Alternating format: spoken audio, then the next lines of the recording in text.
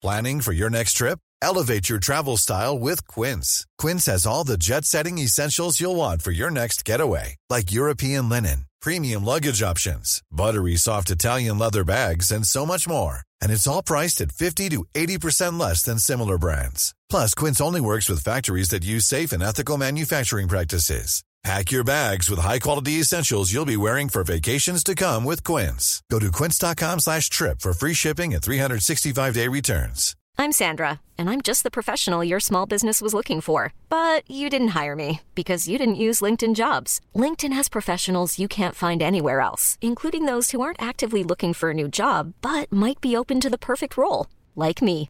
In a given month, over 70% of LinkedIn users don't visit other leading job sites. So if you're not looking on LinkedIn, you'll miss out on great candidates like Sandra. Start hiring professionals like a professional. Post your free job on linkedin.com/achieve today.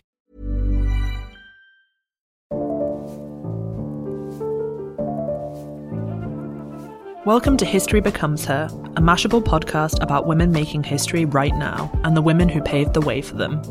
I'm your host, Rachel Thompson, senior reporter at Mashable. Women account for around half the world's population, but they only occupy around 0.5% of recorded history. For those of us who grew up learning a lot about Henry VIII, Oliver Cromwell, Christopher Columbus, and Abraham Lincoln, you might have wondered what women were getting up to during this time. They were very busy, it turns out. Author and journalist Xing Xing is rectifying the erasure of women from history with her book series, Forgotten Women. Her books provide fascinating biographies of the women who were notably absent from our history books. The women who changed the course of history but didn't get a mention in the books we read at school. Hi there, my name is Xing Xing. I am the executive editor of Vice UK. I'm also a podcaster and I'm the author of the Forgotten Women series. So this is a podcast about women making history, and my first question is, who inspires you? And is there a particular woman who's had an effect on you, either from past or present? Well, this is very cringe actually, because I sound like such a fangirl, but when I was growing up, I was really obsessed with my grandmother, whom I never met. She's this woman called Julie Wong. I'm trying to remember her Cantonese name, but I'm afraid I'm going to mess up the pronunciation, so let's not. And I talk about her a little bit in the introduction to Forgotten Women, the Leaders. And she grew up during the late 19th, 20th century, and she had 7 children in Hong Kong, which is quite a feat to survive that at that time. And she also lived through World War II, and she was a little bit of, well, I like to call her a war heroine. She's definitely not in any registered books or anything. But what she did during the war when the Japanese occupied Hong Kong was she would smuggle food to POWs in internment camps. So Hong Kong, which not a lot of people who aren't from Hong Kong know about, was the site of several internment camps. If you were a British official, or even if you looked, a bit foreign, they would put you in these internment camps, and many people starved to death. They put men, women, children in there. The Japanese were really ruthless about it. And my grandmother knew lots of people who'd been sent there because my grandfather's line of work, he was a go-between between shipping authorities in Hong Kong and the UK. Through his work, she met a lot of these British people, and she knew many people who'd been incarcerated, and she would smuggle tins of food to them through the fence, which basically meant that she would have to go past loads of checkpoints, loads of Japanese soldiers, and famously, at least famously in my family, she once encountered a Japanese soldier while she was on her way on one of these missions, and she was holding my uncle, who was the firstborn, a baby at the time, really, really innocent, really vulnerable. I think she couldn't find anyone to take care of him at the time, so she just brought him along, and the Japanese soldier stopped her, and she knew there was, something was going to happen because, he had that air about him, I think, that of menace. And then he asked, "What are you doing?" And she knew the question next was going to be, "Can I search you?" which would have immediately landed her in trouble. And instead, she replied in Japanese. She actually was born in Kyoto, which means that she spoke fluent Japanese. So she was one of the only people at the time who could converse pretty fluently with the occupiers. And the minute the soldier heard her Japanese, he just let her through and gave her an apple to give to my uncle. Oh. So yeah, I mean, it's stories like that I really enjoy hearing about. And I think she's kind of become a little bit of a hero to me because, you know, here's this woman who, by all accounts, is, you know, a housewife, mum to 7 kids, but she's still doing these incredibly brave things on the sly. And, you know, outside of my family, people don't really know about her. And that's why I like talking about her, because I think what she's shown me is that you can be a hero in a very private, quiet way. You don't need to talk about it. You don't need to brag about it. But people still remember you. And I really like that. It's about like everyday heroism. Oh, I love that. Yeah, you just gave me goosebumps with that. I love that, like the private histories of people as well, which kind of brings me on to my next question, because women only, and you write this in your book, women only occupy 0.5% of recorded history, and that you say that women did okay in the 35,000 years before Christ was born, but 9 out of 10 archaeological figures from that time are female. So what exactly went wrong, and why did they suddenly just disappear from historical record? It's a tough question. I don't know if there's any single answer. I feel like if there was a single answer, you could probably boil it down to patriarchy. Yeah. So, I mean, I think you get this point where societies become, if not actively hostile to women being independent, you know, covertly hostile. So, you know, women start to be thought of as baby machines, which, you know, you still see in some bits of the world and even in some bits of America. You know, they become seen as caregivers, as nurturers, as people who take care of the domestic sphere, such as the home. So they get confined to that area and they're not allowed to explore anything beyond that. And there's nothing wrong with that. You know, there are plenty of women out there who are perfectly happy being housewives or mothers or people who are caregivers. But at the same time, I think what that means is when you only get thought of as being the master of a certain domain, you don't really get to explore other things. So, you know, you see this even in discussions about politics. You know, women get so much more abuse than male politicians in politics. I think because when a woman is still in a position of authority or political power, she's seen as somehow transgressive in a way that really irks not just men, even some other women. And I think, you know, you saw that with Hillary Clinton's run for presidency. And it really hampers and holds women back, because if you have to navigate so many different ideas of what you should be and what you should be doing, then you can't be yourself. You were nervous when you started writing Forgotten Women, the Forgotten Women series. And why was that? Oh, I mean, I think there was a little bit of nervousness around never having written a book before, let alone 4 books. And when I signed the contract to do the books, it was very much, this is a 4-book deal, so you have to be serious about it. You know, it wasn't like, oh, I did one and, you know, maybe I'm not going to do the other. It was never an option. And I think also I was nervous because I didn't want people to kind of feel like, oh, here's this person imposing their view on the most important women in the world. You know, that's not what the book series is about. It's very much like an invitation to other people to kind of explore other bits of history and interrogate, you know, their own past, their own families, like, you know, with my grandmother, to see if there are any women who, you know, could be in their own Forgotten Women book. So I think I was really nervous about setting myself up on a pedestal and being like, here's the people you should give a fuck about, because that's very much, I guess, not my style, really. And also because the book series is a really formidable project. It's almost 200 biographical profiles of women, which is a really big project to take on. And also because I didn't want it to kind of feel like scanning, you know, a kid's encyclopedia. You know, I wanted it to be really well researched. I really wanted it to, as much as possible, present their lives in their own words. So you see that a lot with Forgotten Women, the writers. I, you know, quote people's poetry, I quote their memoirs, I quote their books.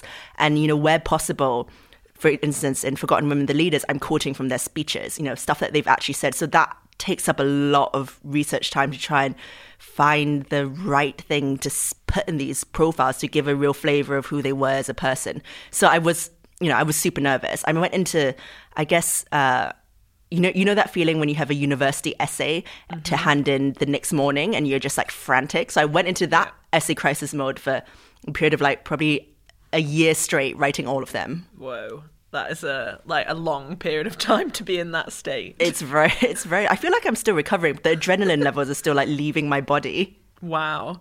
So basically you felt this kind of pressure. How do you go about deciding who makes the cut in terms of who are these important women? In terms of how I chose the women, so I didn't do this alone. There was a amazing professor of women's history called Gina Luria Walker. She's at the New School and she runs an organization called the New Historia, which is really interesting. If you're in academia, I really suggest you check it out. And it's basically doing what my books are doing, but for academia. So trying to bring to light these women, especially in academia, their work and their research, trying to make sure that their work doesn't get forgotten. So she was really, really instrumental in helping me select and suggest women for the book series, because I'm not a historian, which I should probably preface this whole podcast with. I'm not a historian. I'm not a specialist. I am a lowly hack. Not at all. Who nevertheless wrote 4 books. And exactly. Gina was so amazing. She would tell me, you know, have you thought about including this person? What about this person? We're a little short on people from, you know, the 15th to the 17th century. What about this person? Because I was really anxious that, you know, the books were not just diverse in terms of ethnicity and nationality, but also diverse in terms of historical time periods. I didn't want it all to be, you know, based in the 15th century or something, or, you know, just women from the 21st century or the 20th century. I wanted it to feel like a proper spread because I think that way the stories feel really varied and really interesting, and you're learning, you know, about all these different time periods, but not through boring old Henry VIII. You're learning about it through, you know, the poets and the writers and the campaigners, you know, and the politicians who were living during that period. Like, I know I learned so much about history through doing this research, and that's partly because of Gina's suggestions, because we did this insane spreadsheet where, you know, we had different columns for, you know, sexual orientation, geography, location, ethnicity, time frame, and then we would just go through and kind of select 48 for each book from there. And you mentioned Henry VIII, and this is something that you also mentioned in the book as well.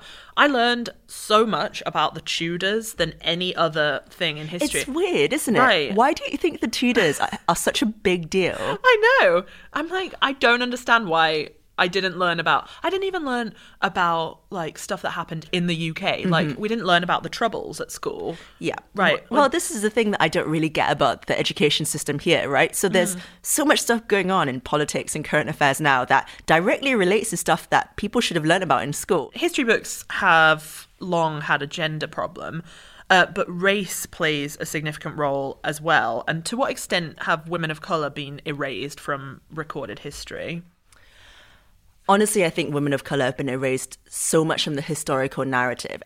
It's really odd for me, I think, growing up in Singapore and then coming over here and then realising, you know, what my friends and peers learnt about in school was so white. And they didn't even know it at the time. So obviously when I grew up in Singapore, what I learnt about in the history books was very much about Southeast Asian history. And to me, these things were very much given. So I learned about, you know, World War II, but through the lens of the Japanese occupation. You know, I learned about the independence movements that came about in the 20th century around Southeast Asia and Singapore's own independence movement. And then when you get to the UK, which is, you know, supposedly the heart of the British Empire, which had such a role to play in all these different movements and in all these different countries' histories, you speak to someone about it and they just have no idea. When we learn history at school, it's often about the kings, queens, and politicians of the past, many of whom have belonged to the kind of upper echelons of society. What role does class and wealth play in the people who were deemed worthy of being recorded in history? Oh my God. I mean, I would say for a lot of history, the women who did get recorded were people of enormous privilege and wealth. And, you know, I will hold my hands up and say that a lot, you know, there are queens, duchesses, you know, landed aristocrats and forgotten women, because for a lot of history, you simply just didn't see or know about what working class people's lives were like. And I think that's definitely changing now. I think historians are now very interested in going back to understanding what daily life was like for a regular person during those times. But if you were a working class woman of colour, a newly arrived immigrant, it was very unlikely that you were going to be put down in the history books in the 18th century. It just almost didn't happen. And I think there are some people who do, by virtue of the fact they accomplished such amazing things, do get into the history books. So there's one woman in Forgotten Women, the lead is called Concepcion Picciotto. I think it's Italian. So if any Italian listeners are listening to this, sorry if I mispronounced that. But basically, she kind of came from nowhere. She was an Italian immigrant, I think. And she led the longest running peace protest outside the White House. She died in the 2000s, I think. And she was essentially homeless, I think, for a lot of her life. She lived in a tent and she just would not leave the White House pavement because she was protesting nuclear war. Wow. And I wanted to put people like her in because to some extent, I think that a lot of politics is driven by the little people like her. And it's people from the ground up who really push social movements forward. You know, I think for a lot of history, at least until, you know, the 18th, 19th century, power was very much dictated from the top. So it flowed downwards. So, you know, there's God, if God exists, you know, God giving power to the king or queen, who then like cascades it downwards into his like little fiefdoms and, you know, whatever. And then eventually you get to the working classes, you know, the serfs, the peasants, the people who don't get a say in anything about how their lives are run. And I think the great kind of turning point for history is when those people started exercising power. So, you know, they get the right to vote, they get the right to own property, they get the right to an education. And I think that's when, you know, history gets really, really interesting, because then you have this total kind of flip in power dynamics. And when you were writing the series, was there one story in particular that kind of jumped out at you as particularly astonishing? I mean, her story was a story that basically prompted this whole series. And she's called Qingshi. She's a seafaring pirate. I like her because, you know, she kind of came from around the same area as like where my family are from, which is sort of like Guangzhou, Hong Kong area. And she kind of came up through these floating brothels that kind of dotted the seaside. So, you know, if you were a pirate, you just like hang out at these like floating brothels, and it was really like fun and a chill time to have, you know, as a respite from seafaring. Basically, what happened was she was working in one of these floating brothels, and then she met the son of a really feared pirate king, I guess you would call him, who owned several thousand pirate ships that would go around plundering the entire area. And then when the son died, she then started shagging her ex-husband's apprentice, so sort of, I guess, her own stepson in a weird way. Wow. Anyway, then she became number one. She became the pirate queen. And I think at its height, she was in charge of thousands and thousands of ships. And they were all going around, like, if you imagine, I don't know, like a floating United Nations of pirate ships going around plundering the coast. Yeah. And she wasn't, you know, I think what people don't understand from things like Pirates of the Caribbean is that pirates had a very systematic, you know, you had to have some sort of a government and a system of control in order to keep all these like pirates in check. So she had loads of laws. So she had things like, if you raped anyone, you'd be executed. If you cheated on your wife whom you married as a result of plundering a village, for instance, you would also be executed. And she was so successful at doing what she did in controlling this entire fleet that eventually the Chinese government paid her to retire. So they basically were like, you're too good at this, we can't be bothered with catching up with you anymore. Please take this money and leave us alone. And then she did. And then she just disappeared into the fog of time. And wow, the reason why I love that story is because if it wasn't for that story, I don't think this book series would have gotten commissioned. You can also see her in Pirates of the Caribbean. She makes a little cameo. It was on recently on, I think, like Film 4, again, like a rerun. And I looked out for her and I was like, God, you know, you've put a real life character from the history books into your film who is way more interesting than the actual film itself, and it's such a waste. They should have just made the whole film about her. Yeah, exactly. Well, this is what I go around telling people when I do talks and when I do Q&As and panels. I'm always like, look, you talk about Hollywood having no ideas. When you're ready to pop the question, the last thing you want to do is second guess the ring. At BlueNile.com, you can design a one-of-a-kind ring with the ease and convenience of shopping online. Choose your diamond and setting. When you find the one, you'll get it delivered right to your door. Go to BlueNile.com and use promo code LISTEN to get $50 off your purchase of $500 or more. That's code LISTEN at BlueNile.com for $50 off your purchase. BlueNile.com, code LISTEN. Ever catch yourself eating the same flavorless dinner 3 days in a row? Dreaming of something better? Well, HelloFresh is your guilt-free dream come true, baby. It's me, Keke Palmer. Let's wake up those taste buds with hot, juicy pecan-crusted chicken or garlic butter shrimp scampi. Hello Fresh. Stop dreaming of all the delicious possibilities and dig in at HelloFresh.com. Let's get this dinner party started. Hiring for your small business? If you're not looking for professionals on LinkedIn, you're looking in the wrong place. That's like looking for your car keys in a fish tank.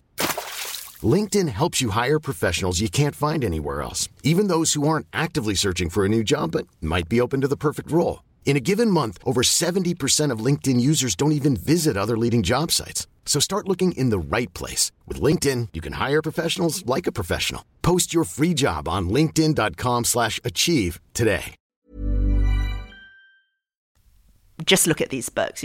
There are so many women who, even if it wasn't a biopic, you could just take little gems from their stories and turn them into a TV series, a TV show. I think there have been so many TV shows now that have been based on loosely fictionalized historical narratives.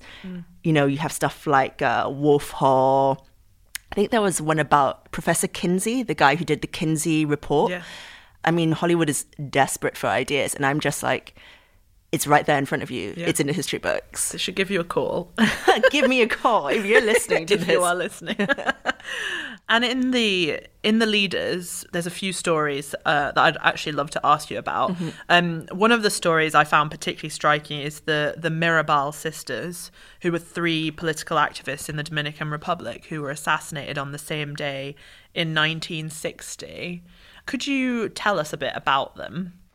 The Mirabal sisters are a trio of women who I was again slightly nervous of putting them in because they are very, very well known back in their home country. There's murals, obelisks, commemorative plaques dedicated to them. But I wanted to put them in because I think the fact that we don't know more about them in the West is a real sign of how Western-centric our perspective on women's history is.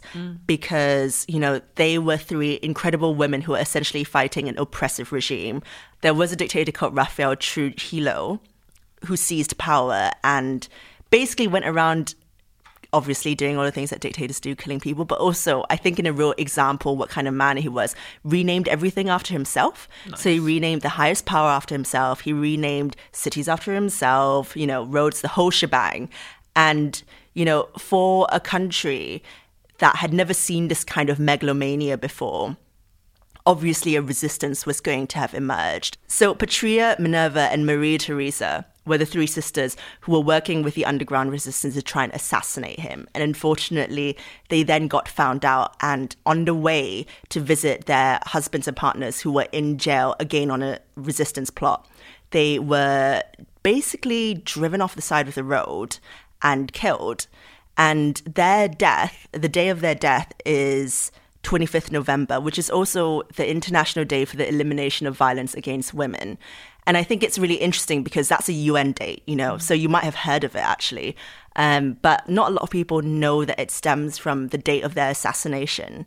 And that to me just kind of says it all. We have all these days and commemorations and, the kind of dates where we all kind of think, oh yeah, let's think more about being a woman, about being women. Isn't being a woman sometimes really awful? Don't we get oppressed? Blah, blah, blah. But also, here's a story of 3 sisters who were fighting oppression in their lives and were killed for it. And yet we don't know as much as we should about them. I didn't know that. And I should know that. And it's strange that if that's the story behind the day, there's almost an erasure behind the actual real story in something that they're trying to shed a light on. History is a strange phenomenon, right? So I think in some ways, depending on how we remember days and dates, it can almost obscure the meaning behind them. And I think that example, the Mirabelle sisters, is a really good illustration of that. But then also you think about how, for instance, pop culture and the way we're taught history in school serves to obscure the real story and the real portrait of the actual historical account. And, you know, you can argue with someone who doesn't believe in gender equality, who doesn't believe in feminism, and will say, oh, but it's all subjective, isn't it? It's just my opinion versus yours. Who's to say who's right? But at the end of the day, you can't argue with history. You can't argue with the fact that this happened. And I think that what we have to do is we have to get a lot better at remembering history in its whole three-dimensional fullness. So, you know, when you think of an event like World War II, do you know that women contributed towards the war effort? When you think of someone like Alan Turing, for instance, who was so instrumental in breaking the German code, did you know that where he worked was full of women who were basically doing the grunt work of mathematical calculations to try and break those codes? A lot of people don't, but I think if they did, maybe we'd come up with a more well-rounded idea of what women can do and what their contributions towards our current society. Because if we don't start remembering, then we're just going to be left with nothing. No, you're completely right. And there's another story, actually, in the same book. In summer 1976, Jayaben Desai began her role as the leader of the strikers in Saris, the first workers' strike that united South Asian migrant women with working-class trade unionists. What did Jayaben achieve, and what can we learn from her?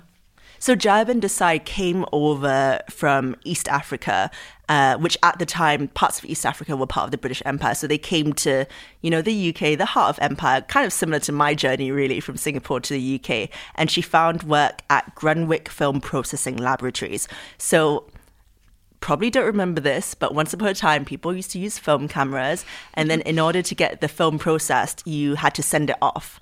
And that was where places like where Jayaben worked came into play. So they would process people's holiday snaps, you know, arty nudes, if they took them at the time. But having said that, conditions at the lab were atrocious. So they were really ruling with an iron fist. I think some people said that they were scared to even go to the toilet because you had to ask your supervisor for permission to get up and go to the loo, which, you know, might sound like nothing, but when you think about it, it's so degrading. Like, imagine having to go to your boss every time you need to pee and say, sorry, I just need to go, and have to wait on his approval whether you can use a loo or not.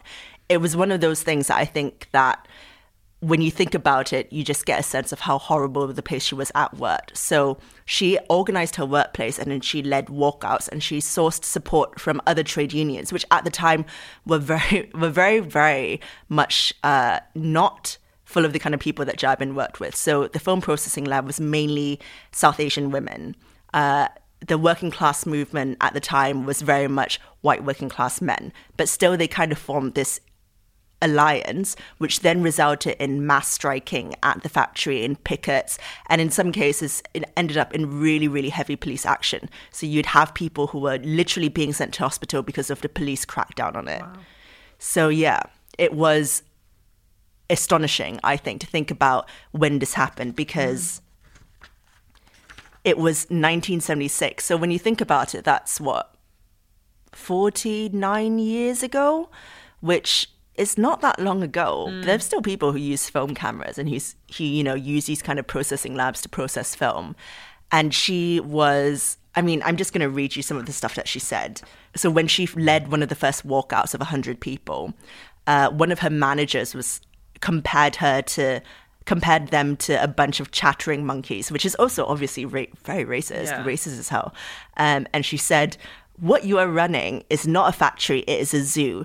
But in a zoo, there are many types of animals. Some are monkeys who dance on your fingertips. Others are lions who can bite your head off. We are those lions, Mr. Manager." Oh my God. I love that. So good. That's amazing. I think that, well, again, this is the kind of thing that should be turned into a movie. Ken Loach, do it. Literally, it has to happen. I can't even imagine, like, finding the courage to, like, say I'm a lion, I'm going to bite your head off to my employer. Yeah, I mean, crazy. But at the same time, completely possible if you can just... I think the thing about unions and the thing about I think, mass movements of people is that what the effect that they have is that they make you believe that you're part of something much bigger and more powerful than you as a single unit. And I think that's what people like Jeb and Desai are about. So, you know, there are plenty of women in the books who achieved everything they did as a single unit, as a solo person. But at the same time, there are so many people who are emblematic of mass social movements and groups who, you know, individually were very powerless and oppressed, but when they came together were much greater than the sum of their parts. And the third person I want to ask you about, my family is Northern Irish, so when I spotted a story about Belfast in the book, my eyes lit up, and the name is Marianne McCracken. It's one I'd never heard before. And I actually text my dad about it, asking if he knew about her, but he did not. So I want to know, who was she and what did she do? Oh, she's a great one. I'm glad that you spotted her. Did you know she was Irish immediately from her name? I could tell. I was like, oh, that's a very Irish sounding name.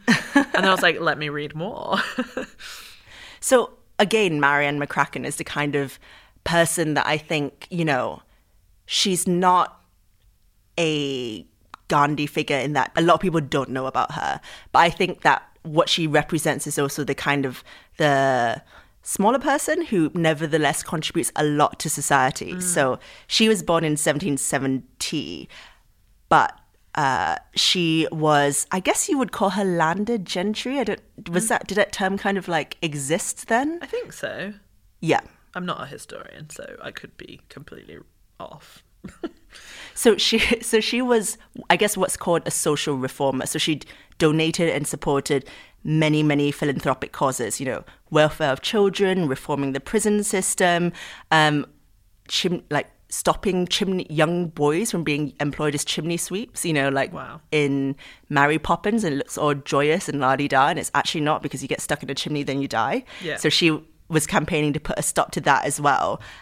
But what I love about Mary's story is that she's an example of where if you care about society and if you care about the welfare of people who are not like yourself, you can care so deeply about it. You can put your own life and your livelihood on the line as well. So she felt really strongly about women's rights and also the abolition of slavery, which, you know, at the time, for someone in the 18th century who's Irish, who's white, who's a woman, was not something that she probably had never really encountered slaves before, slavery directly, but she still heard about it and felt so strongly that she had to campaign against it. I'm just going to read you something about what she wrote. So she kind of felt that what was happening with slavery was similar to the political oppression of the Irish under British rule and how women were oppressed by men. So she wrote, "Is it not almost time for the clouds of error and prejudice to disperse, and that the female part of the creation, as well as the male, should throw off the fetters with which they have been so mentally bound? I think the reign of prejudice is nearly at an end, and that the truth and justice of our cause alone is sufficient to support it, as there can be no argument produced in favour of the slavery of women that has not been used in the favour of general slavery."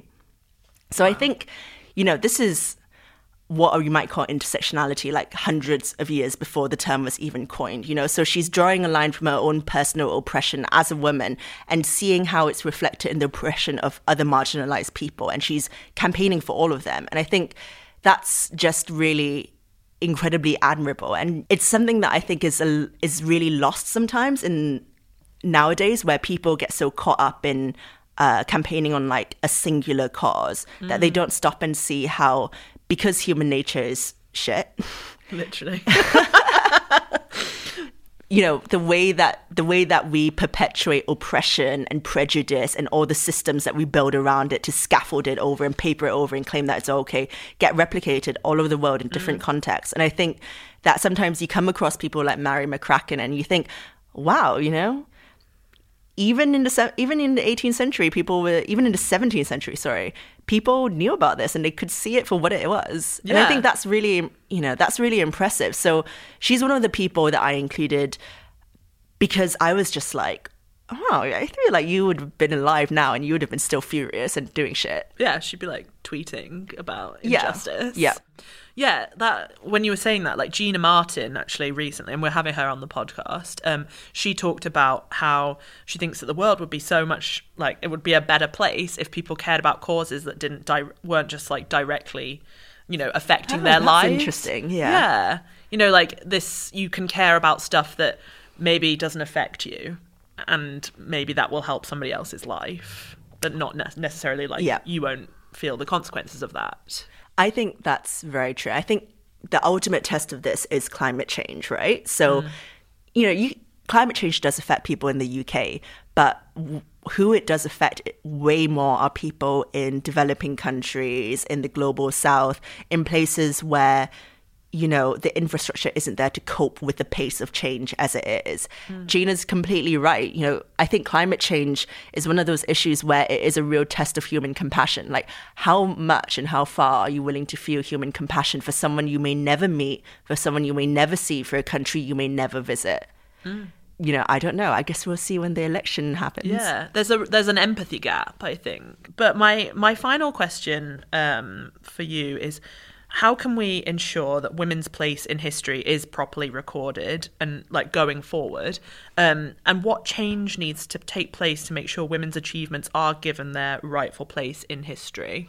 I think the simple answer, well, there's several answers to this. The simplest one is put more women's names on shit, you know?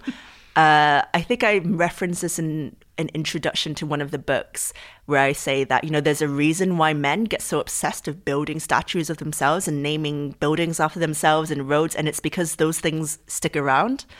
A book, on the other hand, as much as my publishers will hate to hear me say this, is relatively easy to go out of print. So there's that. There's a proper commemoration of women in those kind of very concrete material spaces. And then I think also, you know, it's about what you might call soft power, you know, cultural artifacts, movies, films, TVs, books, school books. Women just need to be kept in the cultural conversation for as long as possible. And, you know, if they aren't, then the places that omit them should be called out. So if you go to an art exhibition, for instance, and you notice that it's all men, call it out, you know, just, and it doesn't, I don't mean like go on Twitter and tweet at them. You can obviously do that, but even something like going up to the visitor's book at the end and asking why there isn't any women, asking someone on the desk why there isn't any women in that show, you know, things like that, that tell people that women and, you know, men and non-binary people, if they wanted to participate, we know that you're omitting them. We know that there's an absence here and it doesn't make any sense. I went to a Tate Britain show, and if you go out of Pimlico Station towards the museum, there's a whole corridor of murals of artworks that are, I guess, owned by the Tate Britain. And I don't think a single one of them is by a woman. That's interesting. And yet almost all of them are of women. Oh, that is even weirder then. Yeah. The male gaze, basically. Yeah, exactly. But I don't know how many people have probably walked down that corridor and not even noticed. Yeah. Wow. And I think that it's interesting what you say about, like, I think, you know, we don't necessarily have to always be, and I think it does help, you know, there's obviously like putting things on Twitter. That is often where, you know, activism takes place. Mm-hmm. But there's also something to be said for sending an email. You know, when we interviewed Diane Monday, you know, she was saying the thing is the opposition are often the most vocal when it comes to abortion rights. And so if you feel strongly about something, email your MP or email the person that can do something about it. I was just going to say email your MP. I've started emailing my MP all the time. And it's surprisingly satisfying. Just because I think that a lot of people neglect these old-fashioned forms of communication. And sometimes because they're so neglected, it counts for more if you use them. Yeah, exactly. That's all of my questions. So thank you so much for coming on the podcast. Thank you for having me. Of course, it's a pleasure. If you liked this episode of History Becomes Her, please subscribe, rate, and review. If you have suggestions of history-making women we should feature on our podcast, or you simply want to get in touch, find us on Twitter at HBHpod, and you can find me on Twitter at RVT9. History Becomes Her is a Mashable podcast created by Rachel Thompson and Maria Demenzi. Our artwork is by Vicky Lita. Our music was produced by Christian Straker. Special thanks to Shannon Cannellan and Nikolai Nikolov. And why not check out our sister podcast, Fiction Predictions? Thank you so much for listening.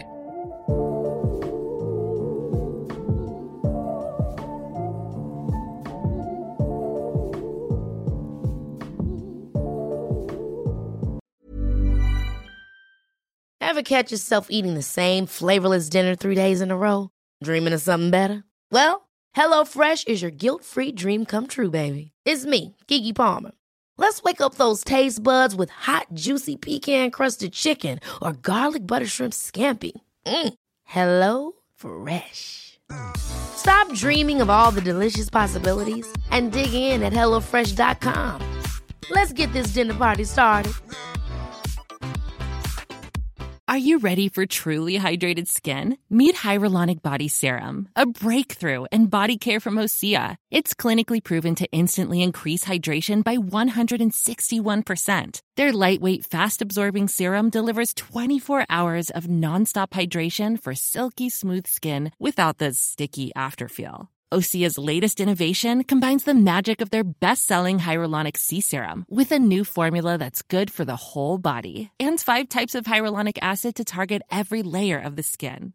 Osea is a women-founded, women-led brand that's been crafting seaweed-powered products for nearly 30 years. The best part? Everything Osea makes is clean, vegan, cruelty-free, and climate-neutral certified, so you never have to choose between your values and your best skin. Treat your skin to clean, vegan skincare from Osea. Get 10% off your first order site-wide with code SUMMER at OseaMalibu.com. That's OSEA Malibu.com, code SUMMER.